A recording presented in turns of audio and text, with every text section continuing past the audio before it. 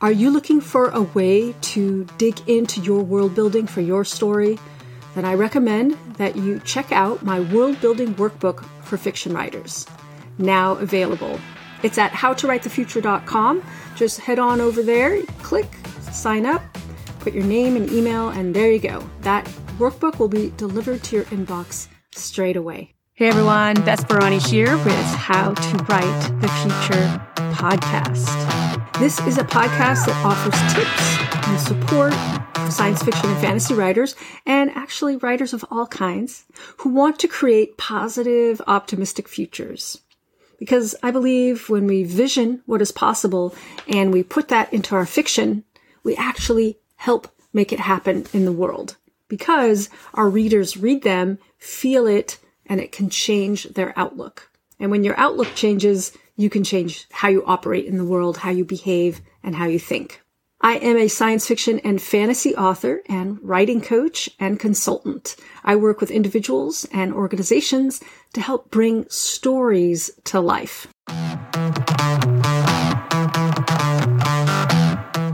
In previous episodes of How to Write the Future, I mostly shared my thoughts on various topics, helping fiction writers to build their worlds and edit and market.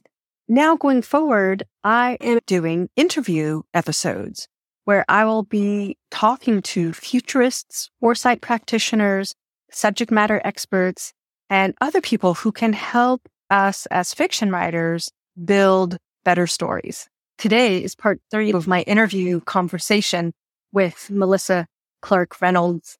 Melissa works as a futurist foresight practitioner. She's particularly interested in the future of food, and that is what this part 3 is about. Melissa and I met at a futures course in the UK last summer, offered by the School of International Futures. She currently lives in New Zealand. She has a very impressive CV that you can read in the show notes. Enjoy the show.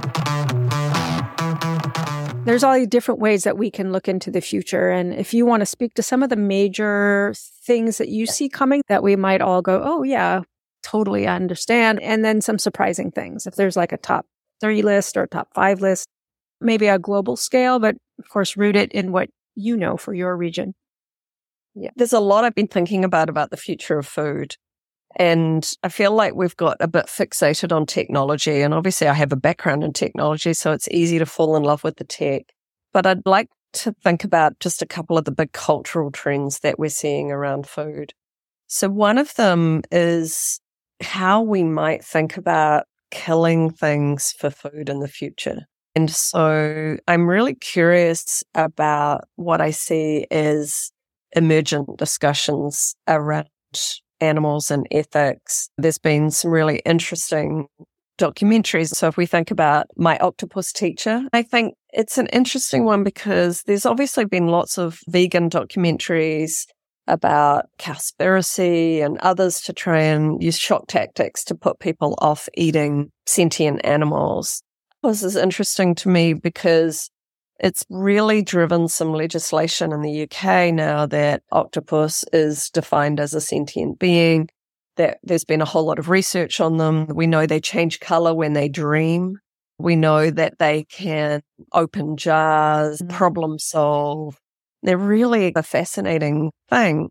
Why I'm so fixated here on this octopus one is that I think it's been a shift from how we see animals and sentience and emotion is occurring. So one of the big changes that I think is going to happen around food is how we feel about eating animals. Yeah. Now, it may be that people go, great, they're still delicious and I'm just going to eat that one anyway. I could see at the moment that there is more of a movement around sentience and emotion, around what is it for a cow to have her calf taken off her so that milk can be produced?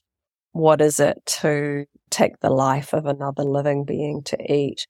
And so one of the big trends that I think we're going to see is a rise again of this flexitarianism, of the reduction of eating meat. And for me, meat includes any dead animal, right? Okay. So whether it's fish or birds or any of that, I still think that's meat in my world. So one of the big trends I think we're going to see is a reduction in meat consumption. Not necessarily across the board completely, but large groups of people. And I think we're going to see an emotional change around it when we look back at smoking and go, oh, how disgusting, that we might look back at meat eating and go, oh, how disgusting. Having said that, I think that there is a chunk of the population that will see meat as a treat, and that the farmers who grow high quality meat for food will be under pressure to do the highest possible animal welfare production of meat, even though there's this contradiction that the animal had a great life and then it was killed.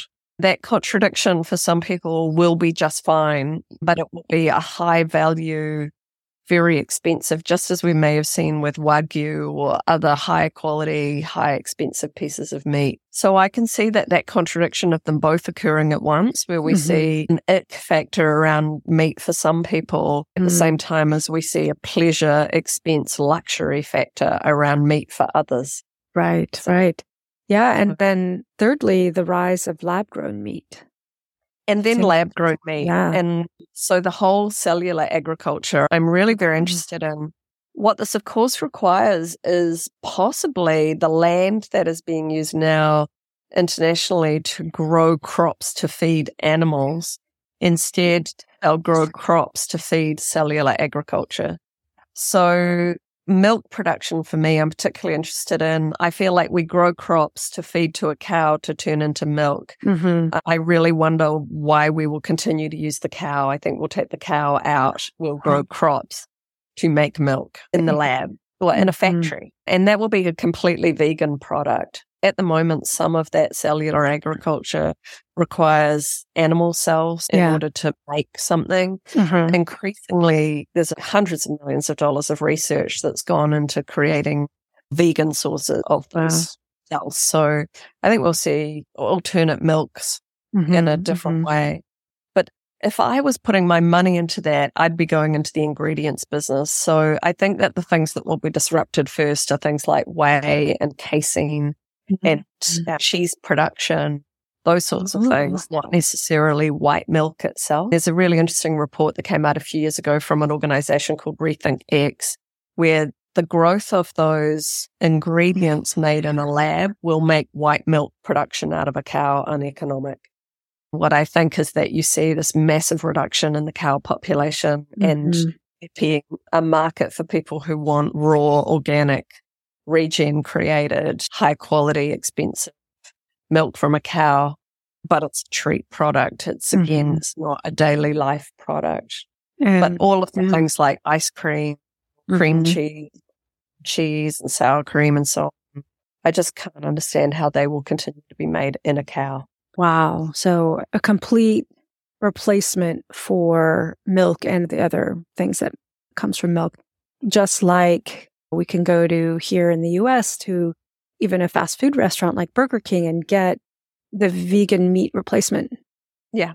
That my husband likes because he normally eats kosher. But when we go out, he wants his burger and he can have it with cheese because he can have that meat replacement.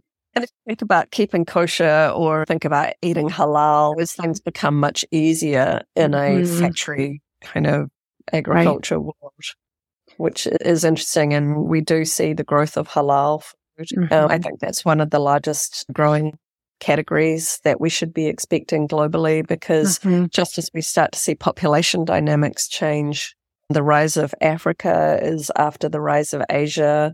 But we also see it in the United States, is that there are growing Islamic communities and people who will eat halal food. And so I think in the past we've underserved some of those communities. Now, in New Zealand, we're a lamb producer. It's only 3% of the meat category in the US, but there is a disproportionate amount of people who do eat halal, who eat lamb, because culturally lamb is very popular in the Middle East. Yeah. And so there have been New Zealand companies who've produced all of their production as a halal killed.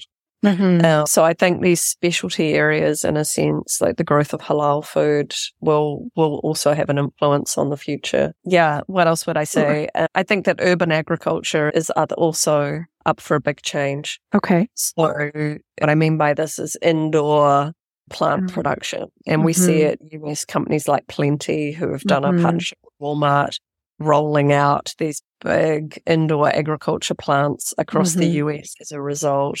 And the early sort of vertical farms, a number of them went broke. But what's really working is this integration with supermarkets or integration with the restaurant trade and growing to order for what people want, often on a subscription prepaid basis. So they've worked out a business model. And then the other thing that's made this urban agriculture really work is just the low price of solar power. If I can put myself into a low rent area on the edges of San Francisco in an old bit of warehouse space with a nice 9-meter stud, I can put solar on the roof. I've got cheap power. I've got cheap rent, and I can cut to order and bicycle it round to a local restaurant. The business model work. And I think we're going to see an increase, particularly as people can work from home more and more. Then office space is going to be moved over to food production. And we're already seeing that. Really? So those are my big picks. Oh, I love it. The attitude to milk, big changes in the way we produce and consume dairy, and quite a lot of change in the way that we produce vegetables, but particularly lettuce and berries. They're the first ones that we're seeing disrupted by urban agriculture. And what you call cellular agriculture. I hadn't heard that terminology before. So it's this idea of precision fermentation, cellular agriculture, like making milk in a vat and making it in a cow. And then segueing that to space travel, I'm thinking about what would be the core product they would need to put into a 3D printer so they can create what they wanted.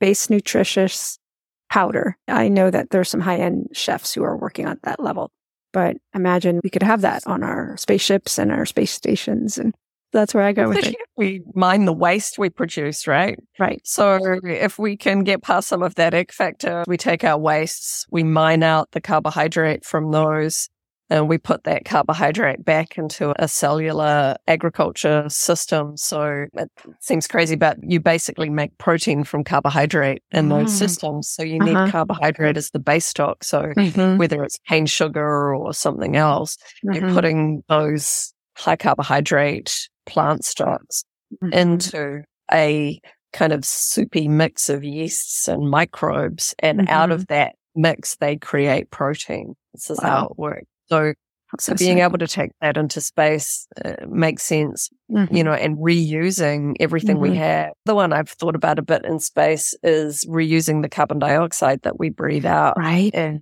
so, you know, so there are some opportunities there to take that carbon dioxide and use that in food production as well. Interestingly, at the moment, we're seeing a global shortage of carbon dioxide for things like beer production and so on. Because carbon dioxide at commercial scale is largely a byproduct of the gas industry, natural gas. And so craft beer's in deep trouble this year because of the conflict in Ukraine and the reduction in gas production. So dry ice is really hard to get at the moment globally. And again, it's a byproduct of the fossil fuel industry. And so I'm curious about how we might solve some of those issues coming out of the current crisis to help us to think about what else we might do with our waste gases, human space. Yeah. That feels like a really revolutionary kind of perspective and would take folks. A lot of, you know, the majority of human population might have a hard time with that, or maybe a lot of Westerners might have more of a hard time with that. But, you know, a lot of other cultures are used to collecting excrement and putting it on their gardens. It's so much fun, Melissa, to talk with you. I can't wait till we do it again. And just for our listeners, where can they find you if they want to connect with you, if they want to learn more about what you do? What's the best place for them? Right. Well, despite what's happened to Twitter, I'm still on Twitter. So my handle is Honeybee Geek on Twitter. Melissa means honeybee, and I do keep bees. So, and I'm pretty geeky. So Honeybee Geek on Twitter. You can find me, Melissa Clark-Reynolds, on LinkedIn. I'm not so active there. And I have a website, futurecenter.nz. So message me. I do put out a regular newsletter on signals for one of the government departments in New Zealand, and it's free and you can sign up. And I have just started doing 6 monthly webinars of what I think my top 10 signals from the future are. And so if you keep an eye on my Twitter feed, you can sign up for those and they're free too. Oh, all that sounds so wonderful. I want to be sure to be signed up for all your things. Thanks, everyone, for listening. Right. And until next time. Thank you so much, everyone, for listening to my podcast. Your interest and feedback is so inspiring to me and helps me know that I'm helping you in some small way. So write long and prosper. Are you stuck and overwhelmed by world building? Then check out my new world building workbook for fiction writers. Head over to howtowritethefuture.com and sign up for yours today.